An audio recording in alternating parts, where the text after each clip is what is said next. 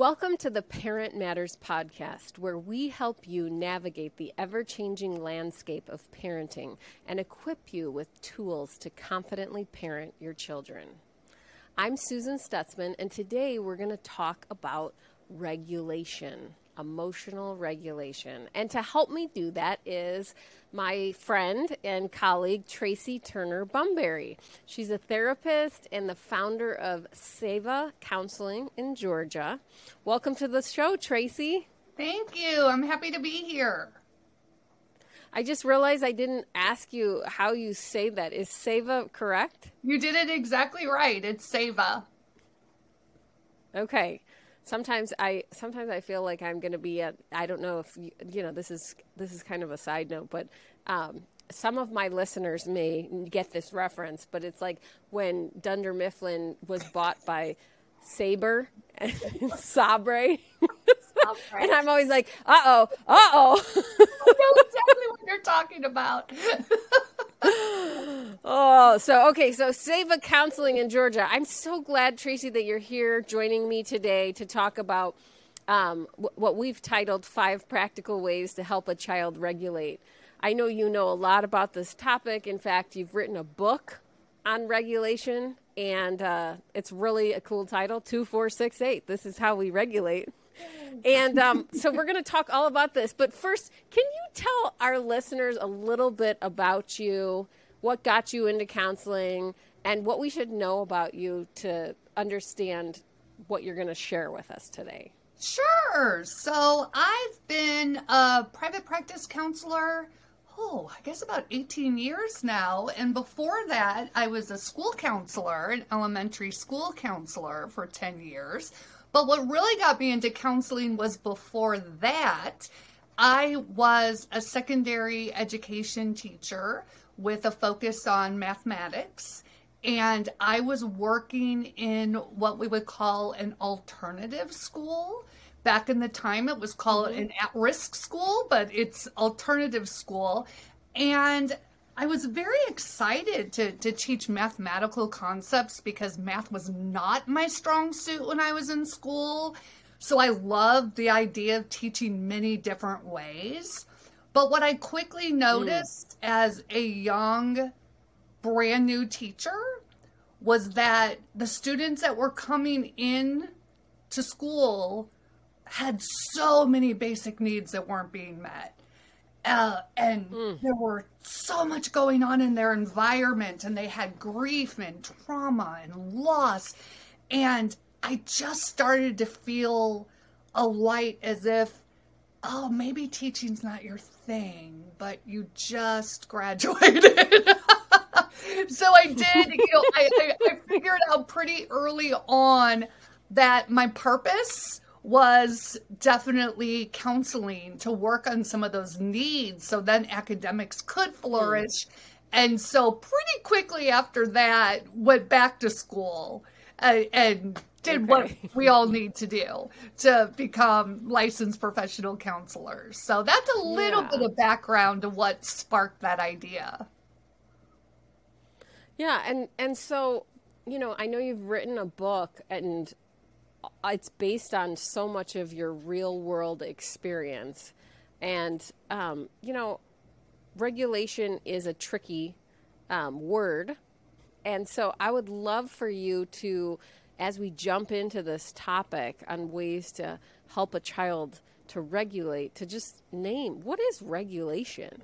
Sure, we hear it. We hear that word, and quite often we just assume we know what it is, right? Same with mindfulness. Mindfulness is a word we hear often as well, and then we wonder, what is it? What is this? What are these words? Yeah. Like how do we act full? Exactly. It's like, my mind is full. I need mindfulness. Now what?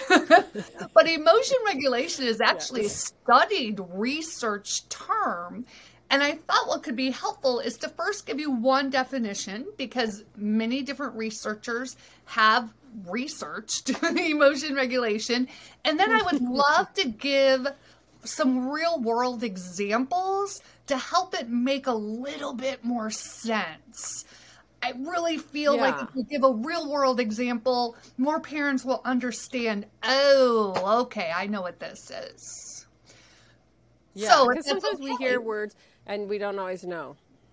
100%. Yeah. So go ahead, tell us. The other thing I really want to make sure, you sparked something that I want to make sure I say.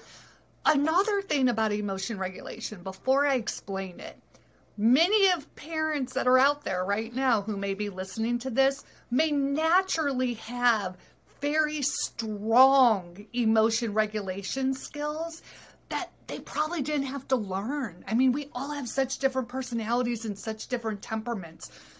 So if you have naturally strong emotion regulation ability, it's hard to understand, why is my kid acting this way? What's going on? Why can't he just be quiet? Yeah. Why can't he just be quiet?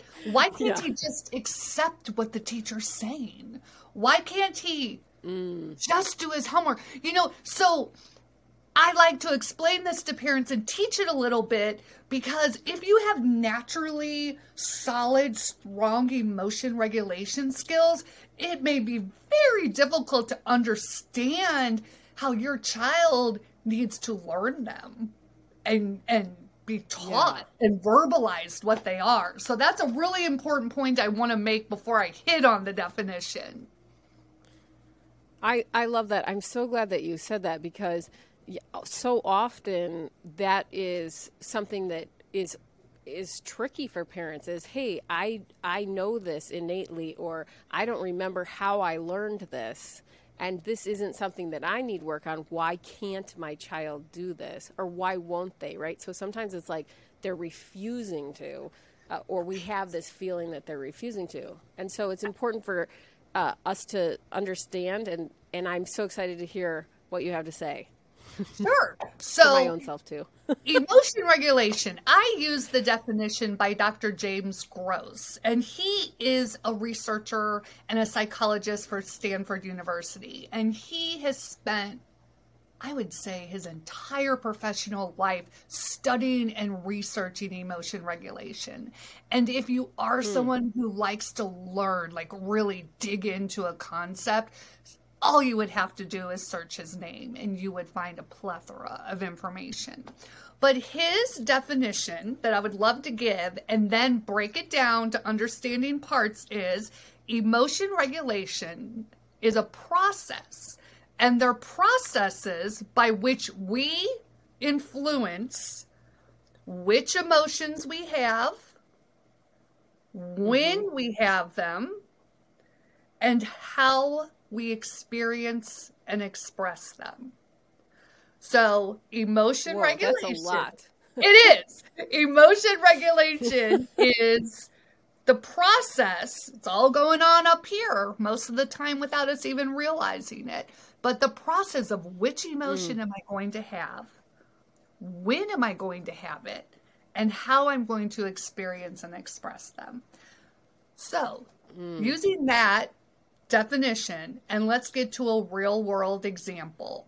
Okay, let's think about a time when any of us had a job with a boss. Because believe me, being a parent is 2 full-time jobs. I want you to, if you are doing that 2 full-time job as a parent, I want you to think about a time where you had a job. When I was 16, my first job was McDonald's, so I could use that as an example. If you are a parent who has not had the experience of a working job, think about school.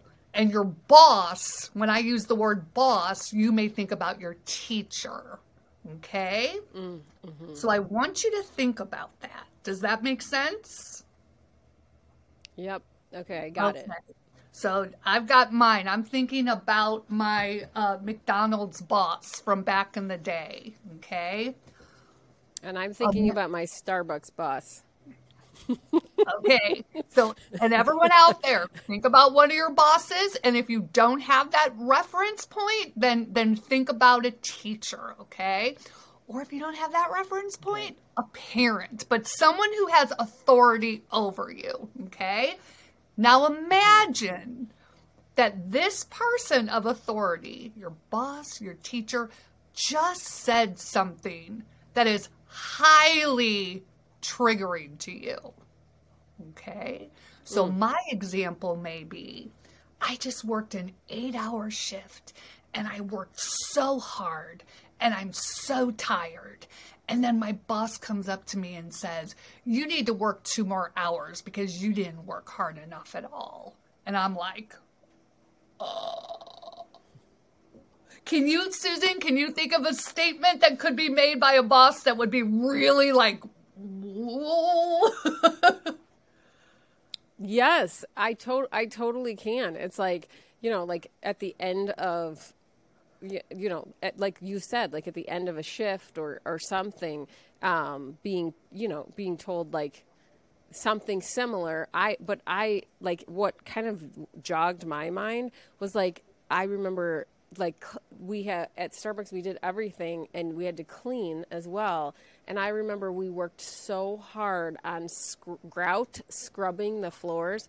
And I will never forget my boss, my district manager coming in and being like, they're still dirty after we had spent like so many hours. And he was like, get me some hot water. And he like got down and like, like that scene in Forrest Gump, like the toothbrush, and like was like, this is what clean is. And I was like, okay. Like I was like, I've had enough. But I mean that's, it's like, I wanted to say something really bad, an expletive, and just being like, well, if you want to do that, like go ahead. But like, yeah, it was so triggering and I was so mad. Yes. So and I couldn't take it out on him. You just said something really exciting. You said, I wanted to. So in that statement, I make the assumption you didn't, which allows me to make the assumption that you have strong emotion regulation skills. Okay? Because we're going to now take that definition and we're going to think about that. We were just very triggered by our boss and we are experiencing feelings that are very dysregulating.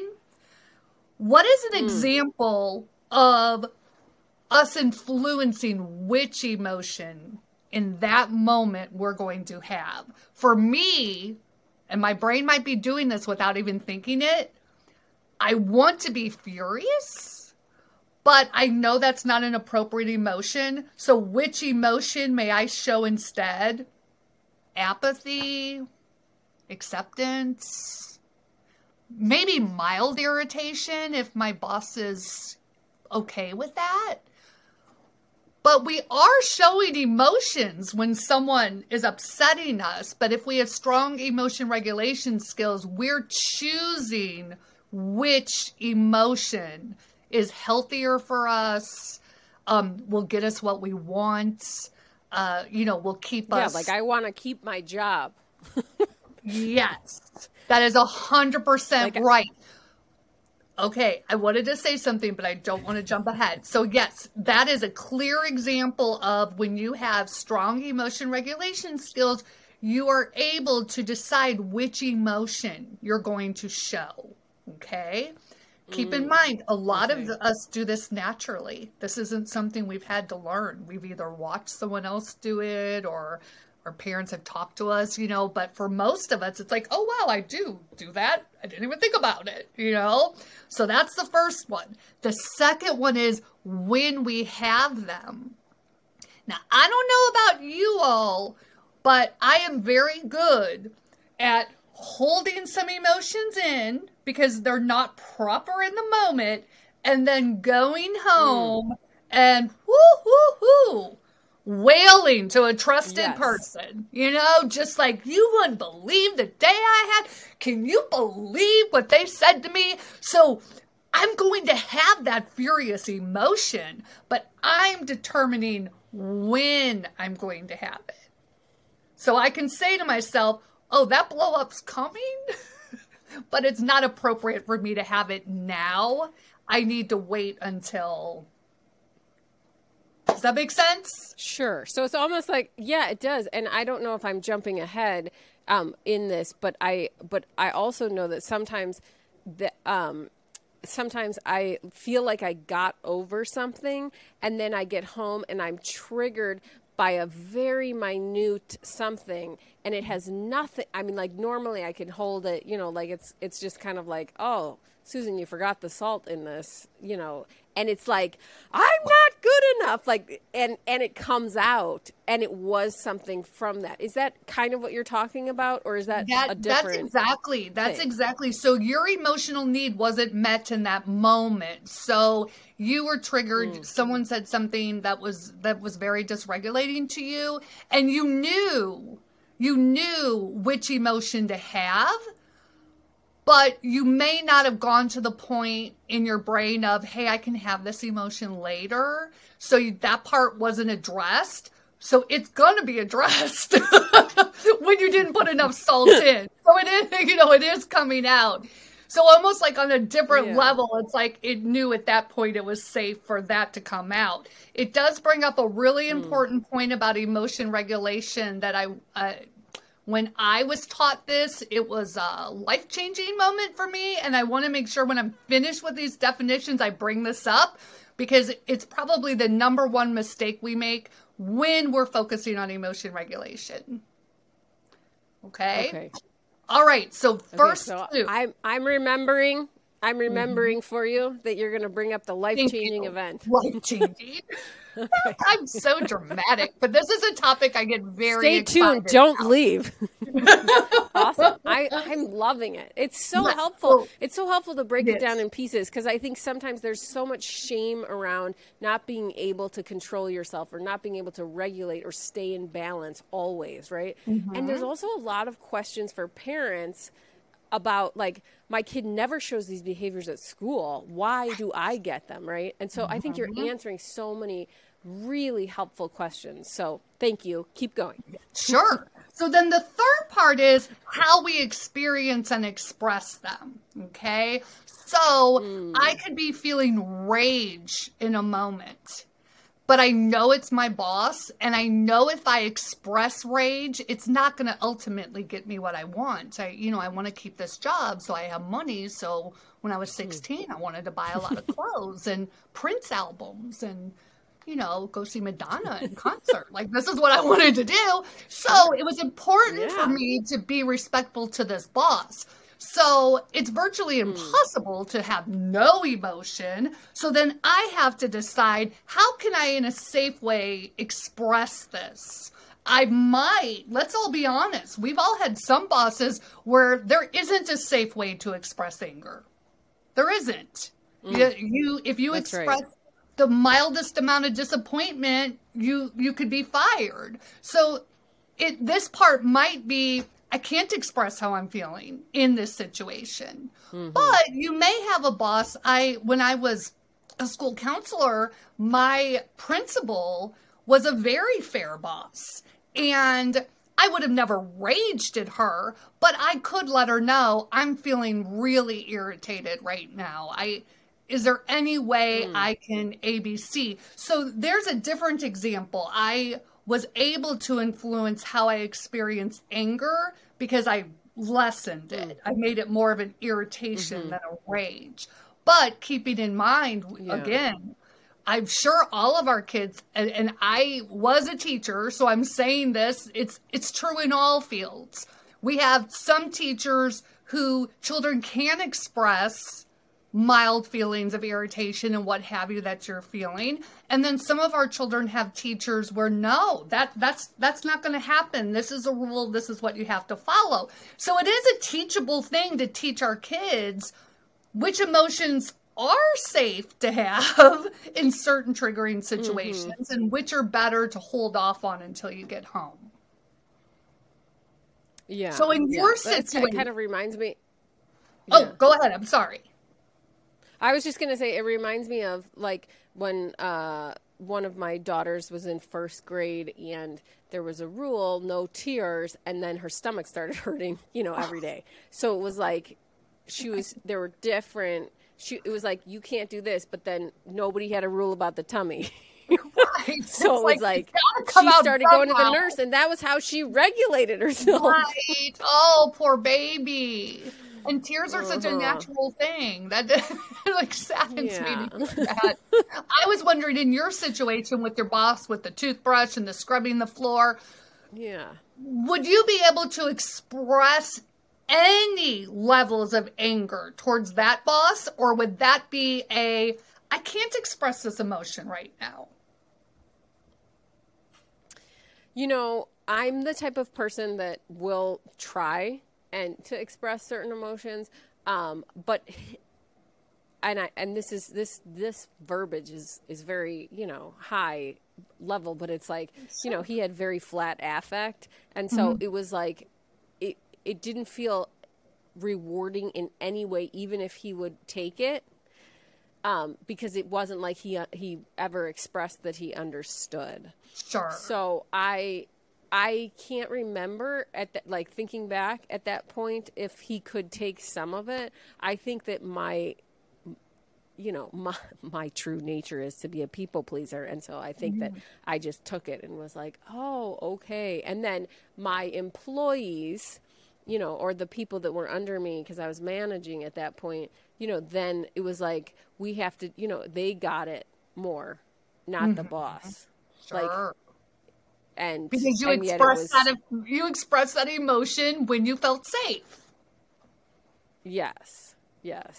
And so parents, we're doing this I'm doing this on purpose. I'm intentional that I'm giving these examples because I want this to make meaning and sense to you. Because once you understand what emotion regulation is and how you are doing emotion regulation on the daily, it's helpful to then be able to work with our children on this. Now, some parents who are listening, they may have struggled with this their whole life. So they're like, hey, I get this. I say things in the moment. I get fired.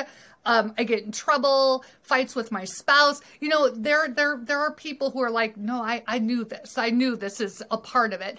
But trust me when I say there could be a great deal of you, a great many of you that are out there that have never thought of this. I never thought of this. One of my strengths is that I'm a pretty emotionally regulated person.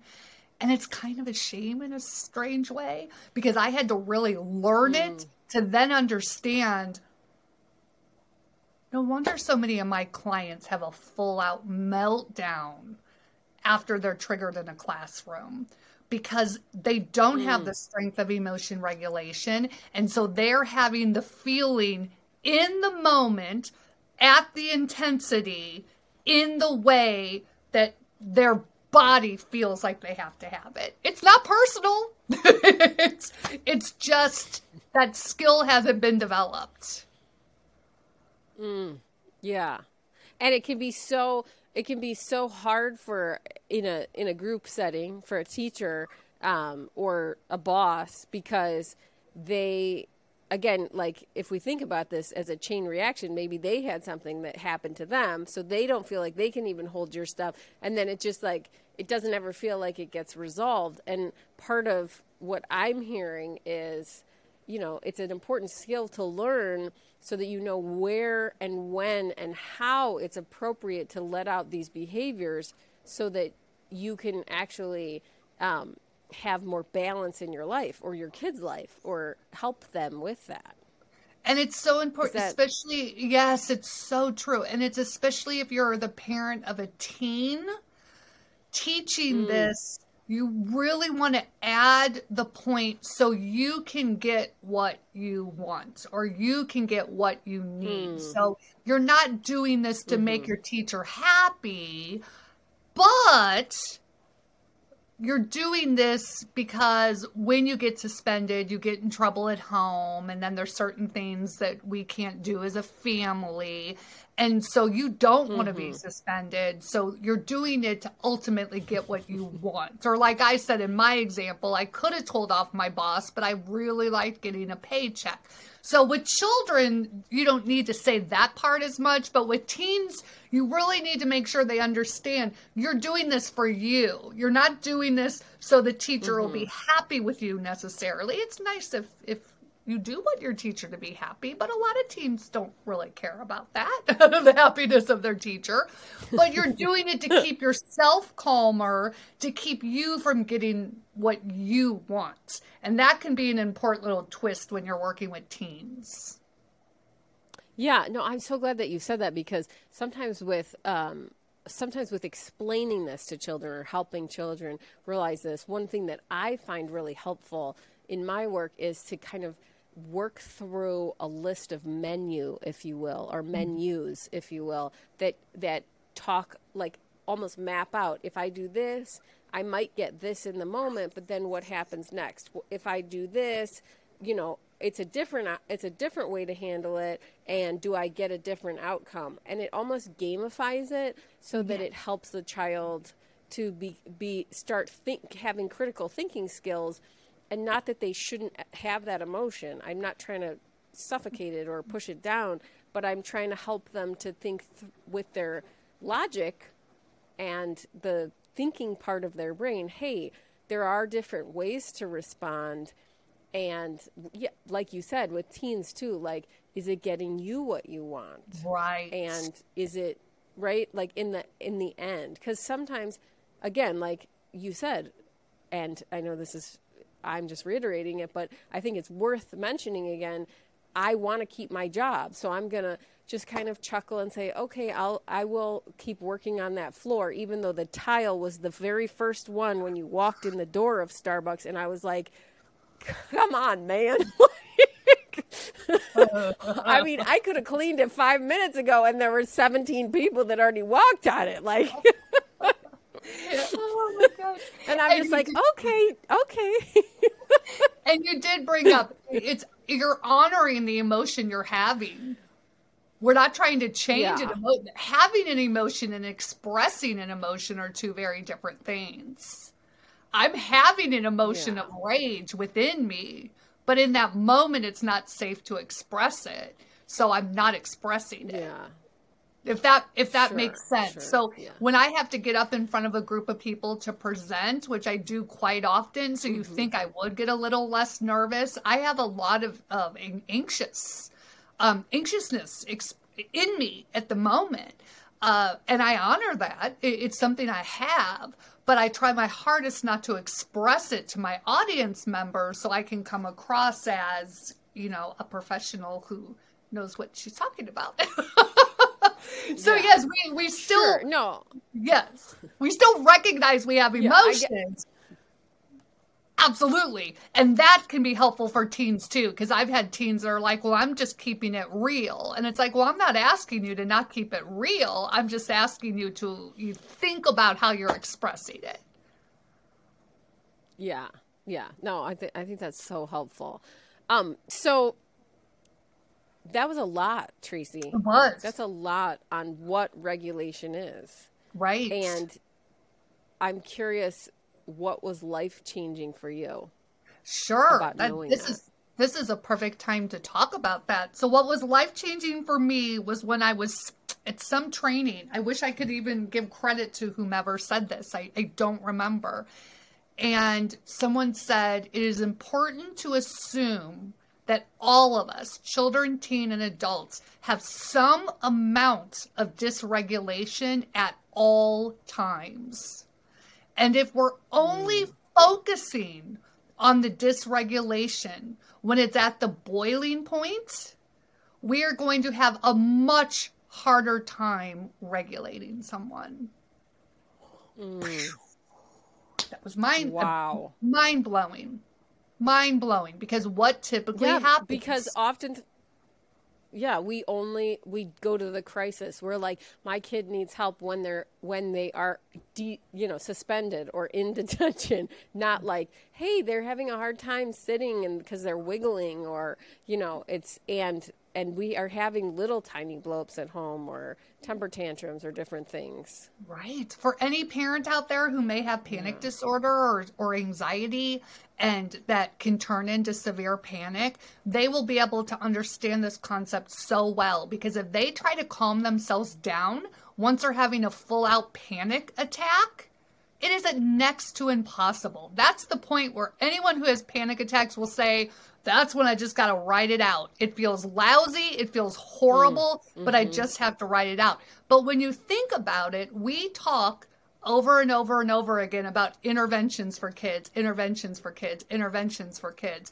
But if we remember that all of us have some level of dysregulation at all times, we can start focused on prevention, doing emotion regulation activities before we even have any signs that our kids are dysregulated. Yes, and then oh my goodness, yeah, and then that equips them, because in the moment, like you said, you just have to write it out, and it's not like you can, I mean, literally, like, it's like, okay, we need to get a snack or get them in a room that they're safe, help them, right? And those and that is often when kids come to see mental health counselors like you and I. But all parents, all caregivers, all people can learn how to resource themselves to increase their regulation, or, as I like to say, their capacity to know when to show the feeling in safety and how to show it in safety. Exactly. That's why that was such a life-changing moment for me, because I can use my own personal examples. As a therapist, I would work, take that other client, take that next client, do what I have to do. And I would only self-care when I start feeling it, when the anxiety was kicking in, when I was shaking, having trouble sleeping. And when this person, whoever it was, made this statement to me, that's when I realized it's so much harder to regulate once I'm at that point. I imagine a thermometer where it's like getting hotter and hotter. If I'm only working on it when it's way up here, it's so much harder to get it down. So I created, we've heard about sensory diets with some of our kids who are neurodiverse. I created like an emotion regulation diet. I have certain things that I do every day. I mix them up. But before I even feel dysregulated, I feel great right now. I'm enjoying this podcast, but I already had planned, when this is over, before my next client, I'm going to take a walk, because I'm assuming, even though I feel okay, I'm assuming I have some level of dysregulation in me. So I'm going to go take a walk. That's a strategy I use to calm down. So that was life-changing. And I really think it can be for parents too. If you wake your children up for school and do a 2-minute prevention activity, assuming they have some level of emotion dysregulation, you might not see a meltdown. Wow. Okay. So that felt like, woo, to me, even as a parent, like, oh my goodness. Yeah. And like, what if, and then I took it a step further when you were saying that, like, the light bulb, right? And I know this, but I don't embody it. And this is so helpful. Okay. So what if the parent woke up and did emotional regulation prevention, and then went and helped their child, regardless of their child's reaction or ability to complete the prevention? You've already resourced yourself. So we're aiding our child and we're modeling for them. Yes. Something that's... Okay, I'm going to try that. You can hold me to that next time we talk. I'm going to try. There's a therapeutic term we're using a lot in our field that parents may not have heard of. I don't know why a parent would, unless they were in this field. It's called co-regulation. It's being talked about a lot in literature. And it's the idea that we are a trusted person is helping co-regulate with our children, and then they can take our calmness and feel a bit of that as well. If you are working on your own emotion regulation, assuming, guess what? None of us are super moms. We're not. We're just not. So if you wake up in the morning, assume you have some level of dysregulation. Dads too. I keep saying mom because I'm a mom, but dads too. Wake up in the morning, assume you have some level of dysregulation. Even if you're like, I'm fine today. No, assume you have some level of dysregulation. Do a quick 2, 3, 4 minute, whatever you need to do. That could be game changing for your child. And then you wake up your child, and then you do a 2 or 3 minute activity with them.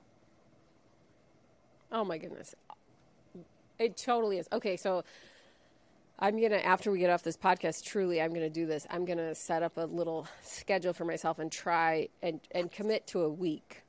Yes, and then, reevaluate. But I want to, because I know even like there's so many transitions and holidays coming up. When we're recording this, it's like a few days before Halloween. And I mean, oh my goodness, like the amount of even changes in schedules and transitions that can cause us to feel out of whack or out of balance or dysregulated, if you will, so much needed. Okay, so I will stop this about me, but this is so great.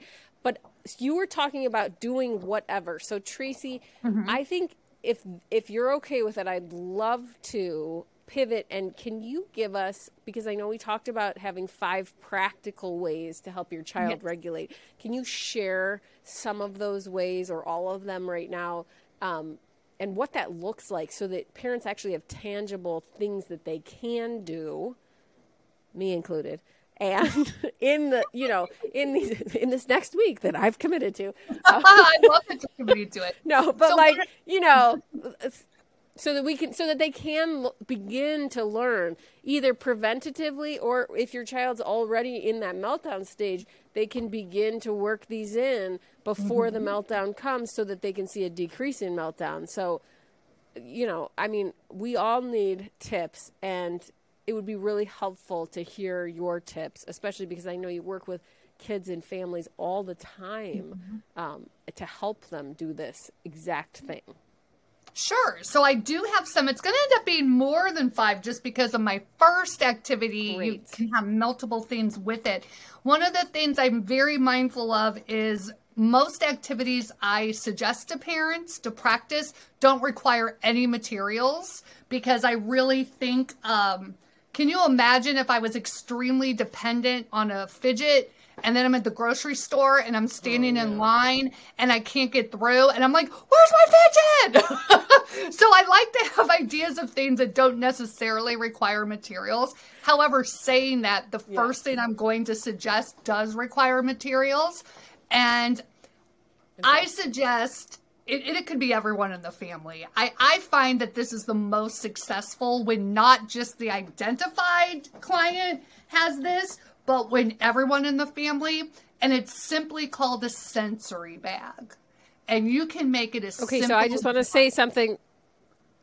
I just want to say something before you talk about sensory bag, is for those of you who have never been in the counseling world, the identified patient would be the identified client would be the person that we're working with primarily. And so Tracy here is just talking about basically the identified troublemaker. Exactly. The one who was identified. Although we all know our role in a family. I was the identified troublemaker growing up. But my sister was I was too. I was the troublemaker. I was the tattletailer. Always getting in trouble. Oh my goodness. Always. We know it's the whole family that causes all this. So yes, thank you for clarifying that for me. So I try not to use words that are like just the therapists know, but I do still do that. So I apologize. So a sensory bag, it can be as detailed or as general as you want. Something that I naturally learned about myself is that I had created a sensory bag in my purse, because I didn't realize I did it. In my purse, I have this little like zippered pouch, and I have lotion that smells really nice, and I have some essential oils. And I have this cute little picture of my daughter when she was a baby. So, without realizing it, I had kind of created, I have gum, I kind of created a sensory bag. But for children who need to learn this, they need to have a concrete example of a sensory bag. So parents, you can make this as simple or as detailed as you want. I'm not a very crafty person. So when we make sensory bags in my office, we start with a gallon plastic bag. That's what we use. I've seen parents who have made beautiful bags. It's up to you, how you want to do it. And in this bag, I'm more of the gallon plastic bag lady. Another one that I've noticed some counselors are doing, you can get like those almost like nylon drawstring bags, relatively inexpensive, and that could be a good example too. You don't want it too big because you don't want it to be overwhelming. You want your child to have one strategy for each of the 5 senses. Now, if there's any occupational therapist out there, I know there really are 8 senses. But for the purposes of this, we're going to focus on our 5 senses: the sight, smell, taste, hearing, and touch. Okay? In that bag, you're going to have one strategy, one item for each of those. Okay? So if we start with sight, an example of this could be a picture of them on a family vacation, a picture of their dog, a drawing that their mom made for them, a picture out of a magazine. Oh my gosh, magazines have such beautiful pictures. So you're going to have some kind of picture that if they're feeling overwhelmed or they're starting to feel a little dysregulated, or maybe this is the prevention strategy you do every morning, go get your sensory bag and spend some time with it. But the sight one is going to be something that's very meaningful for them to look at. Simple. And it helps them to kind of settle. Yes, it does. When they see it. Yes. So I have a picture of my daughter as a baby, but the other thing that I really recommend, if you can find a nature magazine, something that I have and I actually have one all folded up in my bag. I have this beautiful picture of like the ocean and the beach. And sometimes when you're sitting there and you're looking at it, it does in an odd way almost feel like we're there. So that's the example for the sight one. Does that make sense? It does. And I just want to, and I'm pretty sure that you're gonna touch on this, but just, if a parent is tempted to skip over this little part on our podcast, I do want to just name that and just check in with you to see if this is the same reason why you do this, is that oftentimes we may have tools like this, or we may have these around the house, but if they're not in one place, then we might not be using them, and we may need to utilize different ones at different times. And so it's really helpful to have them set in a space that we can go and we know where they're at. It becomes almost like, routine, like, oh, I'm feeling bad, I'm going to go grab my bag. I have some of the things that I need. Like, I wouldn't always need to use lotion, but I might need gum, on a different day, or something like that, like in your bag. Agree. It really needs to be contained. It needs to be contained in a bag so at all times they know where it is. They can reach out to it when they need it. If you're having to search around the house looking for it, I know with me there is few things as dysregulating as looking for something that's in my house. Yes. My phone. Where is my phone? So if I had to spend time looking for my regulating item, I've just amped up my dysregulation a lot. So yes, it would be very good to have this contained in a bag or in a space.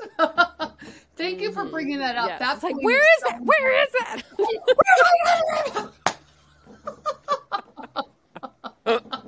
And we're laughing because we've done this so many times, listeners. Because we're all human and we know that, we know these experiences. Yes. It helps us be more like empathetic towards our children and our clients when we realize that we have some of the same difficulties. So the ear one can be a little bit more trickier.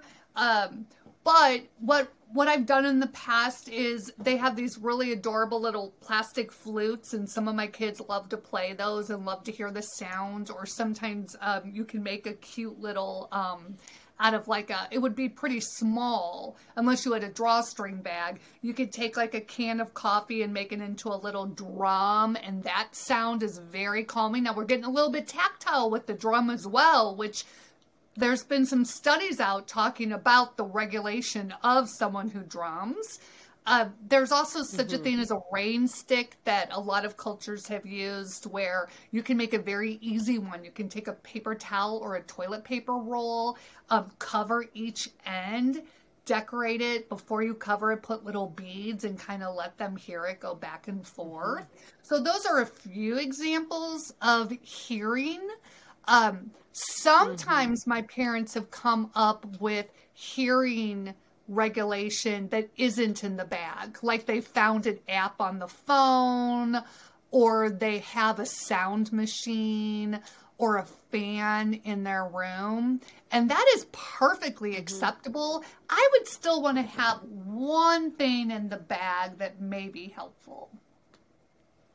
Yeah. One thing that I will say is if you like to like thrift or go to garage sales or something, sometimes little tiny, like snow globes or dancers with the music winder on the bottom. Sometimes it's also, I find that it can be helpful because they're little, they have a duration that they're played, and they, and then if you're getting them a few of the, like them from a second hand, they're not as special of an item to you. And so if they are a little more fragile, then you could have a few on hand type thing. Perfect. Yes, perfect. I love that example. So there are sound ones. It's just there's not as many sound ones. Now they also, there are times where I work with kids who have some pretty severe sensory processing difficulties, who may also be seeing an occupational therapist as well as myself. And I know that sometimes what's in there are like earplugs, because what they need to help calm themselves is less noise. So that has been one that has been suggested to me from occupational therapists as well. Oh, that's helpful. And when I was a kid, and cheap earplugs were just cotton or toilet paper. Right. Exactly. So once you make the tube, put the toilet paper in their ear. They have some pretty advanced That. earplugs. They have some pretty advanced earplugs now for anyone who may have the funds. They're not super expensive, but they are going to cost money. That when you put these earplugs in, you can still hear voices, but it's reducing background noise. It's very interesting. And that's been very helpful with some of my neurodiverse clients who really struggle with outside noise. And this is a side note, but I was watching the documentary on Netflix, Babies, and they were putting babies in an MRI machine, and they put like little construction, they were like silicone ear muffs, so it didn't go around the head, but they were little tiny, they were almost like little pucks, and they also dampen the sound. And I just saw that last night, and I was going to try and order some, because I was like, oh my goodness, that would be amazing, because they're small enough. They're not like big headphones, and I know that they are more cost effective. But I was excited to see those. Oh, thank you for sharing. If I find some, I'll send you some, Tracy. Oh, do send me some. I love that. That's a really. They're going in my sensory bag. Right. As a parent, sometimes I need to be like, woo! And what a good sign to everyone in your family that you're practicing. Yes. You're modeling. You're modeling your own need for emotion regulation. Mm-hmm. So for the you just need a sound timeout. It's so true. It's so true. You just sometimes need a sense. You're just feeling sensory overload. The other thing a lot of parents have said to me, I think an occupational therapist could explain it much better than I could. So I would leave that to them. but my parents are often very confused as to why their child is a sensory avoider. They don't like a lot of noises that they're not producing, but if they're producing it, wow. They like really loud sounds. That is just a very interesting thing. Do not despair, parents. That is very common. It probably has something to do with control. They're able to control the sound. And if someone doesn't like loud noises, it doesn't mean they don't like any loud noises. There's just certain ones that trigger you more than others. So that's something that's brought to my attention a lot. Oh, how come that bothers them, but then they bang on pots and pans with a spoon and that doesn't? It's just, we all have different auditory stresses. Yeah. No, I think that's right. Okay. So then I butt in. So yes, I was just going to say I butt in before. I'm ready for the taste. The taste one. So the two best things to help with regulation when it comes to tasting is sucking on something or chewing on something. I find this is one of the most easiest ones to have. So you either have a stick of chewing gum in there, a Starburst. You don't fill them up to where they're just, a Starburst, right. Gummy bears, gummy worms. A sucker. A sucker would be a perfect one to suck on. Peppermint candy. There are so many. You of course want it to be non-perishable, and you only put 1 or 2 in at a time, and then you can always refill it. I have a cart in my office that allows them to refill their sensory bags, just in case their parents don't, have the means to have all of these things. So we get something to chew, something to suck. Usually a child has one preference over the other, but maybe not. In my little bag, I always have gum, and then I have there are these hard cinnamon candies, and those are just the two things. We're learning so much about you. So much about me and my sensory needs. So I feel that one's pretty easy. I think the only one that's easier than that is tactile, because mass marketing has figured out tactile. The new things are those puppets and fidget spinners and squeeze balls. I mean, this is really an area that I don't think any parent is going to struggle with. The only thing they might struggle with is whichever we're choosing to put in this bag stays in the bag, so we're not searching. Yes. Yeah. Mm-hmm. So that one tends to be one of the ones that's a little bit easier. The smell can be quite easy also. You can buy little miniature hand lotions. In our world of COVID, maybe you can buy some little miniature hand sanitizers that smell good. I know I've smelled some really good ones. Really good ones. It's do these work? These smell awfully good. One of the things I have in my office, I have a cotton ball, and I have some kid-safe essential oils. You want to make sure you have kid-safe ones. I put one little drop, maybe 2, on the cotton ball. We take a fabric square, we wrap it up and tie it, and that smells for a good 2 weeks. So that's just an easy thing we've done. Yeah. A lot of my clients are very surprised how much smell helps them calm. I also know that they make necklaces, and I might not be able to explain this very well, but they're necklaces that look unigender, like boys or girls could wear them, and they have a little pendant with holes in them.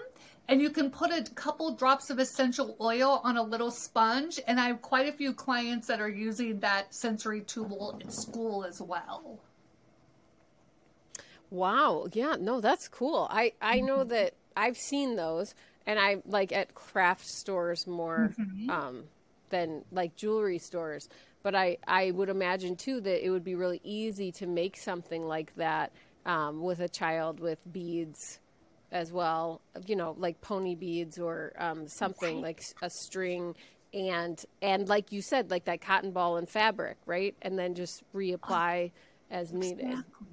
Exactly. And the sensory bag, has been so successful for so many of my families. Some of my families have a second sensory bag for the car because they say their children get very dysregulated in the car and start hitting each other and yelling at each other. So I've had some parents who have one in the car.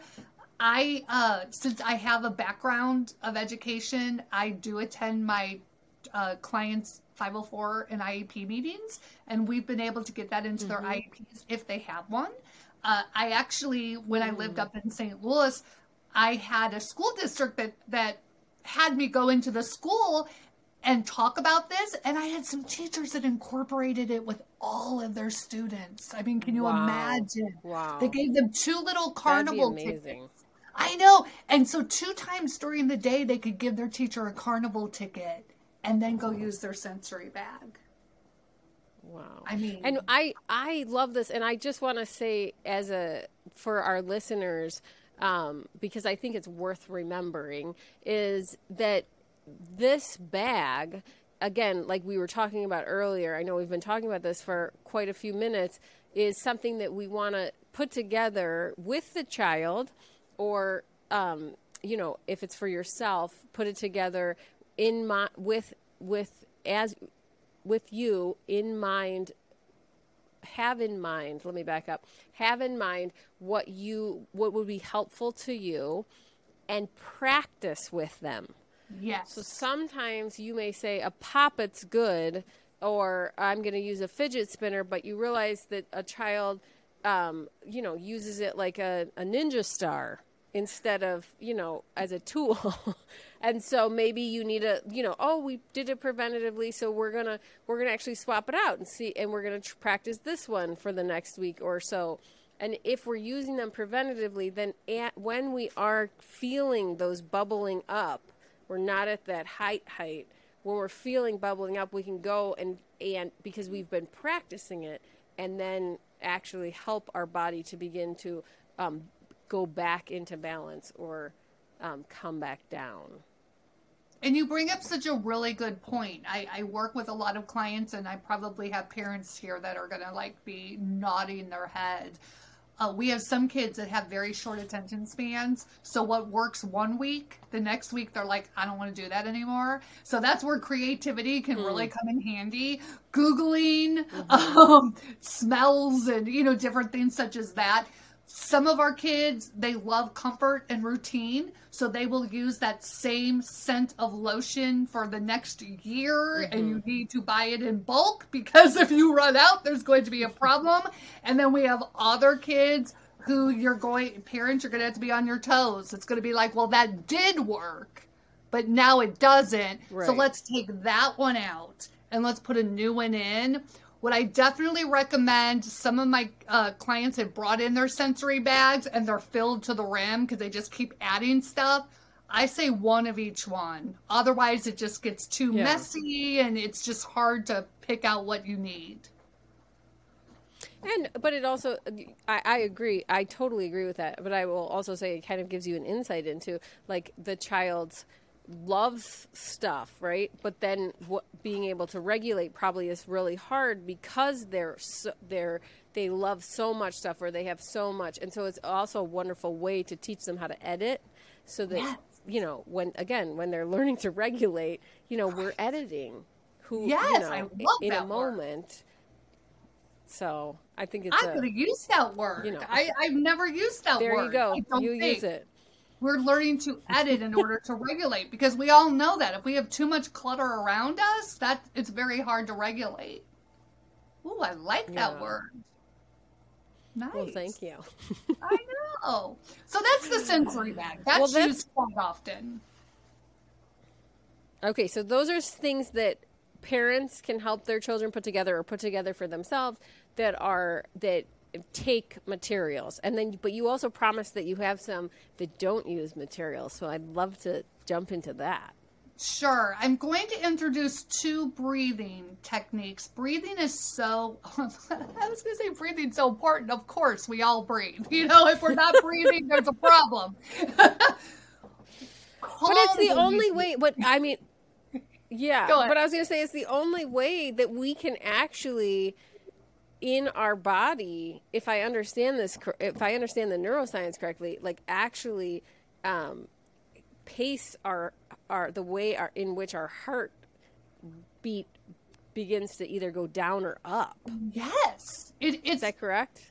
Yes. It's amazing how by us having some purposeful breathing, focused, mindful, however you want to call that, by us being able to do that, we could actually see physical changes in our body, and the physical changes we see regulate our bodies.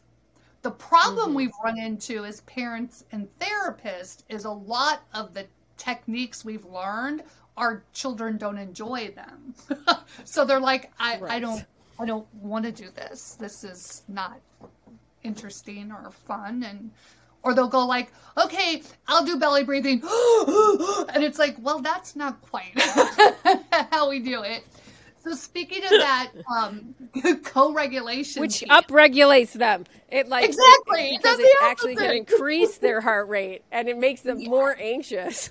Yes, you have to exhale longer than the inhale. So as a child, if you have a young child, these are really sweet breathing techniques you can do with your child that really helps with co-regulation. So you both are working together on regulation. Even children and teens will do this with their parents as well. But, you just don't know which teen you're getting in the morning when you wake up. So they may not want to do this with you, and that's okay. But the two I'm going to introduce, one is called 5-finger breathing. Pretty common. People have heard of this. But what I like about it is you're practicing your breathing while you're incorporating touch as well. And it can be very calming and regulating. We have a lot of nerves in our hands, so it can be very calming and regulating, and it's pretty easy to teach a child. Basically, as you're taking your index finger and going up your opposite hand, going up is inhaling, down is blowing out. And I usually say blowing out to kids because that helps get a much nicer out breath. Research has shown it's healthier if your out breath is a couple seconds longer than your in breath. But I think that gets really technical when working with children. So instead, if I say blow out, I notice it seems like they do that longer. So basically, it's a pro tip. So you do this. The other thing you can do, I wish I had a little sample child here. If we pretended this is our child, we could use our finger and model us. Oh, yes. And talk about a co-regulation.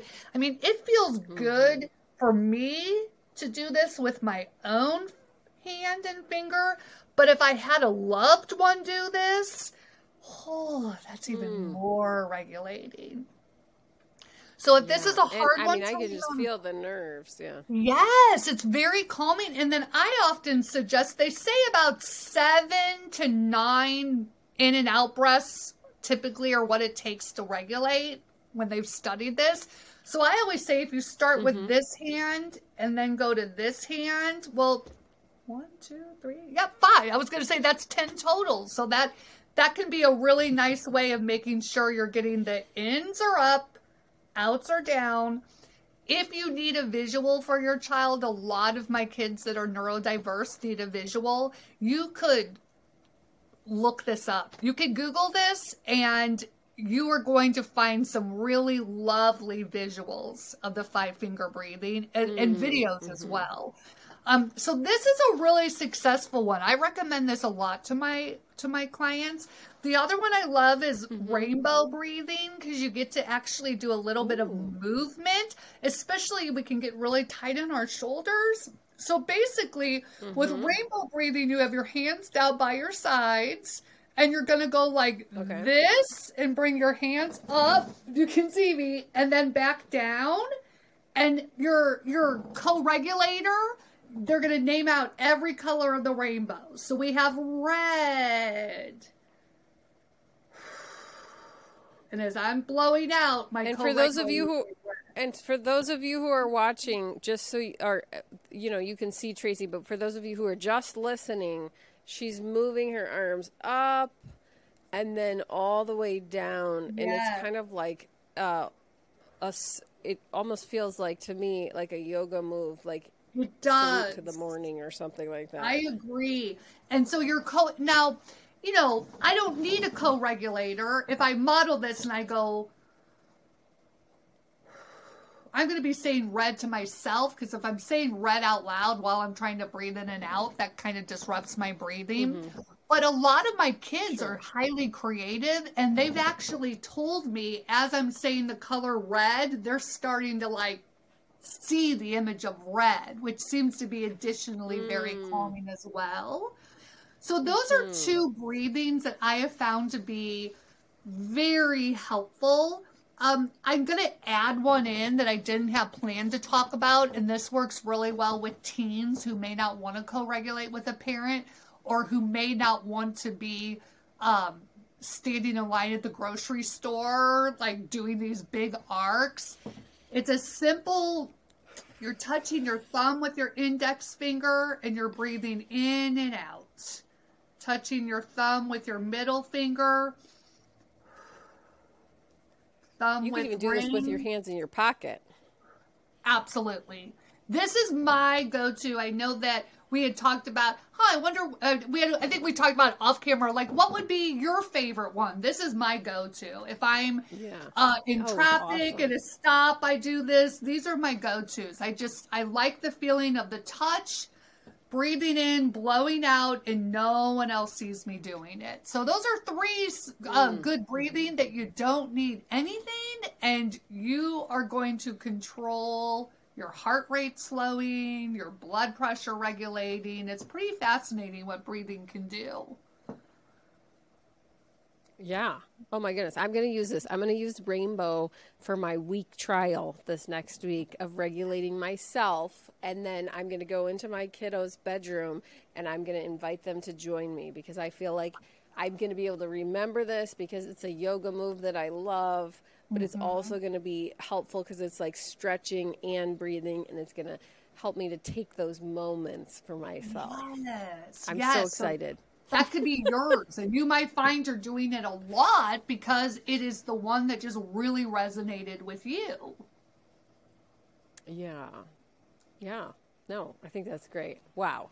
You've given us so much. And I know you said, I want to be mindful of time because we have been talking for a long time, and we could keep going if you have the time, but I know that you mentioned that you had a lot of things to also that you need to take a walk before your clients. So you tell me, do you have more regulation? I have two more. You wanted to talk about? Oh, perfect. I have two more that I would love to talk about. So two more. The one is, we used to do this as children. I don't know the age of the parents listening, but as children, we would have a sibling or a friend that would take their finger and write a letter on our back, and we would have to guess what it was. Yes. That is a powerful, regulating, calming activity. So many of our kids are really feeling starved for touch in the world of COVID. So it is amazing how well I've been recommending this regulating activity a lot to my parents, and they are saying they're doing it like it is a nighttime routine with their kids, and their kids are just beautiful. You can do this on your own too. If someone else's touch is not comfortable to you, some parents out there might be like, my kids are sensory avoiders. If I touch them, they cringe, and that's okay. They could just take their little palm. So I'm going to write a B. I'm going to write a C, and then they can erase it off, and that can be really calming. I can still feel it on my hand. It's pretty interesting. So that can be really calming as well. And sometimes, too, depending on the age of the kid, right? So you can do shapes. I Oh, know for littler ones, you can do like a phrase or a sentence, not a phrase, but a sentence. Like I remember, I was the troublemaker in my family. My mother would be like, "It's time for bed, Susie," and I would be like, "Okay," I'd keep talking. I'd get in trouble because I would be talking and don't talk. Then I'd whisper, "Don't whisper," and then we would play this game. What am I saying? I was on the top bunk with my sister. On the other top bunk. There were so many kids. Anyway, okay, that's too much about me. But I love that. It brings back so many good memories, too, of regulating because I had a hard time going to sleep.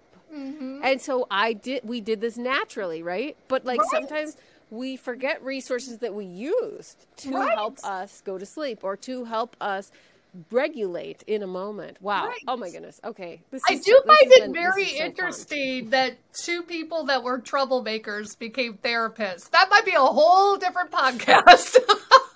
I know. You got to come back on and we'll do the pathway to our profession.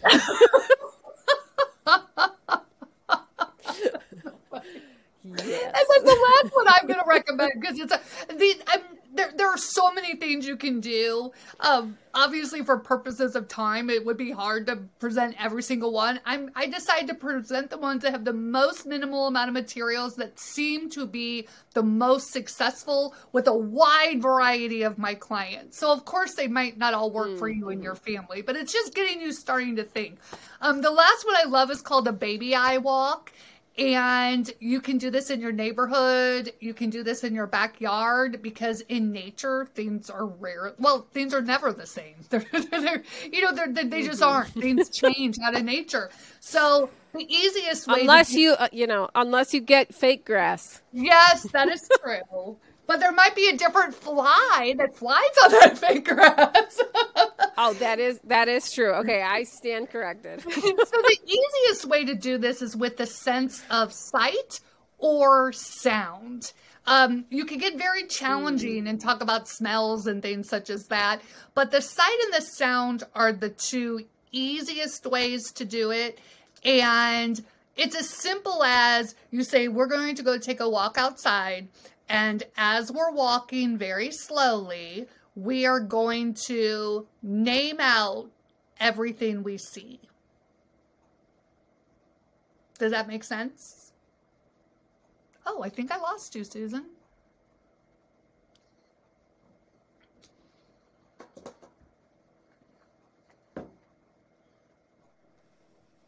There you are. I'm here. There you are. You went out and took a walk. I did. We've been talking so long, Tracy, that the camera battery ran out. The camera's like, we're sick of you. Enough of you two. Should I repeat the intervention? Okay, wait. So please repeat the intervention because I was not only not paying attention because I was trying to regulate myself, trying to figure out if the sound was on while the camera was off, but I was also thinking about when I was a child that I also would sneak food up into my bed, and no wonder because I was trying to help myself regulate when I was writing on the backs of my sister. And of course my mom would be mad, but it was like, a great regulation tool. I know, that's so funny. You were like, whoa, I'm having all this insight. I need to call my mother. I know. I'm so sorry, Mom.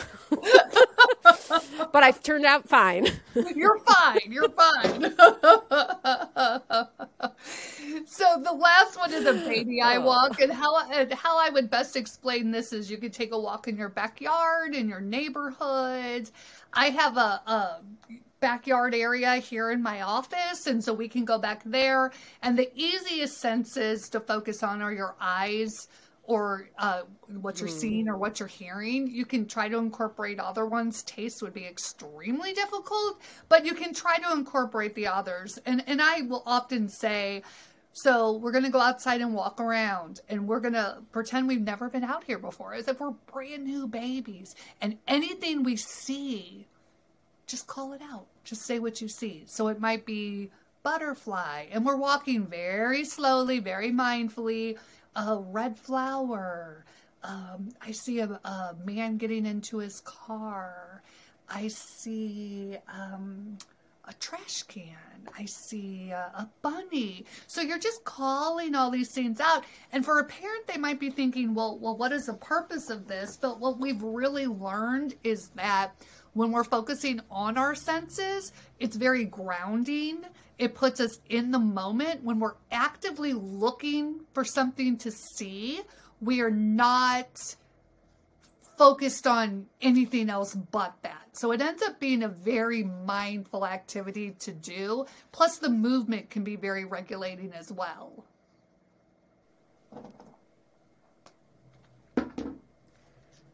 Okay. Hi. And we're back. I think. Let me make sure I have. Can you hear me? Mm-hmm. Sorry about that. No, you're fine. I was joking that I'm just having the so much computer fun. hates this intervention. There's like forces at work. This intervention, they're like, no more, no. No. Doesn't Like work. everything could go wrong is going wrong. Well, what a great time for it to go wrong because we're talking about emotion regulation. You know what I mean? So you get to practice. You get to practice. I know. We get to practice. Let's do our breathing. Yeah.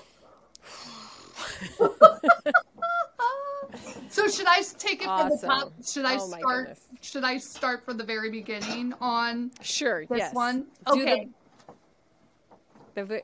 Yes. Okay. So the last one is Baby I Walk.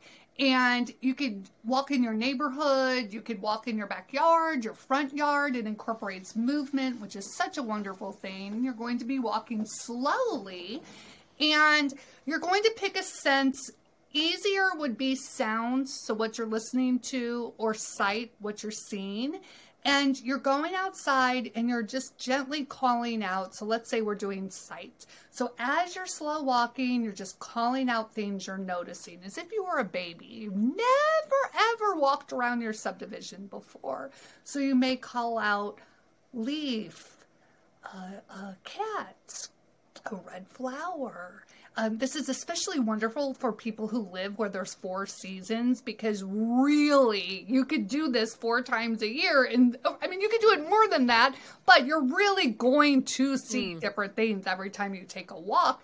The lovely thing about this is there is a newness every time you do it because there are things you see or hear the one time that you don't. And this activity is so great for mindfulness because studies have shown that grounding techniques such as focusing on your senses in the moment are highly regulating. So those are it. Yes. Oh my goodness, that's awesome. And I love that you shared your favorite personal regulation tool and just as a reminder to folks about breathing, you know, it's so important to utilize breathing, but it can feel really just regulating to a kid. Mm-hmm. So trying different ones out. I'm so glad, Tracy, that you shared a few of them. One of my favorites is horse lip breathing. Oh, I love that one. You know, people who need, but it gives the vibration. Again, it doesn't work for everybody, but for me, I hated deep breathing and I would get so anxious, and I knew the benefits. And so after trying multiple ways of deep breathing, I was like, oh my goodness, I love that. It feels so good to me. And so I would just encourage anyone listening, caregivers, parents, to think about not giving up on just if there's one thing that your child's like, nope, I don't like that. And again, pose it as like an experiment, or, hey, we're going to try these things. They may not all work, but we're going to use these as tools. Just like, and sometimes I tell parents this, and I'm sure you do too, Tracy, is sometimes I am in the mood for Chipotle, but other times I'm in the mood for McDonald's or for Wildfire or for a fancy restaurant, right? And every single place has different menus, but I still am hungry. And so if we can help our children think through like regulation, we need to take care of ourselves, but sometimes we might be, in a certain mood or in a certain way, and this feeding will suffice. And other times we need a different menu. 100%. That's such a good way of saying it. And you sparked something in me. How great would it be for parents to have a visual menu with either words or pictures of the different regulation activities? And then, the child or teen could just be like, oh, this one, this is what I need right now. So I love the idea. That sparked an idea with me to actually have like a visual menu. Not too big of one because menus can be sometimes overwhelming. when you're right, but because when you're in the state where you actually need to use the resources, not just a preventative practice, you don't even have the words, and so having a visual of the words or a picture that you can point to, your caregiver can help co-regulate you, these words that we were talking about before, by getting that object or thing for you, or helping to you, starting the breath if you need to breathe, so that they can join in. Right. Yes. Okay. I have lots of things going on in my mind because I'm so excited about all of this information that we talked about today, but I want to be mindful of time. And I also want to remind our listeners that the topics discussed on this podcast, as always, and the resources that are shared should be considered a matter of personal opinion. They do not reflect professional advice. If your child is in need of mental health counseling support, please, please, please search out a licensed counselor in your area or get in touch with one of us. We'll have Tracy's information at the bottom of the show notes for this podcast, as well as mine and Kid Matters Counseling. And we'll try and help you find someone in your area if you don't know where to start. But again, it's really important to realize these are things that we know have been researched, but some of this, that we're talking about is a matter of personal opinion. So just bear that in mind. And with that, Tracy, how can people get in touch with you or find out more about you and your book that has like a billion of these types of resources that parents can try? I think email is the best if they're that type of person. Yeah. I think email is the best way to reach out. It's Tracy, TRACY, at SEVA, SEV as in Victor A, counseling.com. And the book is called 2468. This is how we regulate. And then there's a colon and a lot of words after. But if you just look up the 2468, this is how we regulate, you're going to find it. It pops up right away. And I just want to say, what a great resource that you've compiled for parents and caregivers, as well as professionals in the counseling field and in other therapeutic fields, to really give children and parents, but for children, right? These wonderful examples and ways in which that they can get that balance back into their body, that regulation. And it's a lot of work, but it's worth it. And I'm so delighted that you came on and talked to me about this and shared with our listeners. Thank you, Tracy, so much for joining us. And I'm just eternally grateful. Let's do it again. Oh, thank you. We definitely will. Thank you, everyone, for listening. And feel free to reach out if you have any questions or comments. Awesome. And her email and the book link will be in our show notes at the bottom of today's podcast. And to our listeners, thank you so much for listening. If you have questions for us that you would like answered, or if you want to see a topic discussed on the podcast, please send it to us at our email. It's podcast@kidmatterscounseling.com. And if you found this conversation useful, please subscribe to the podcast and join me next time on the Parent Matters podcast. And of course, remember, don't parent alone.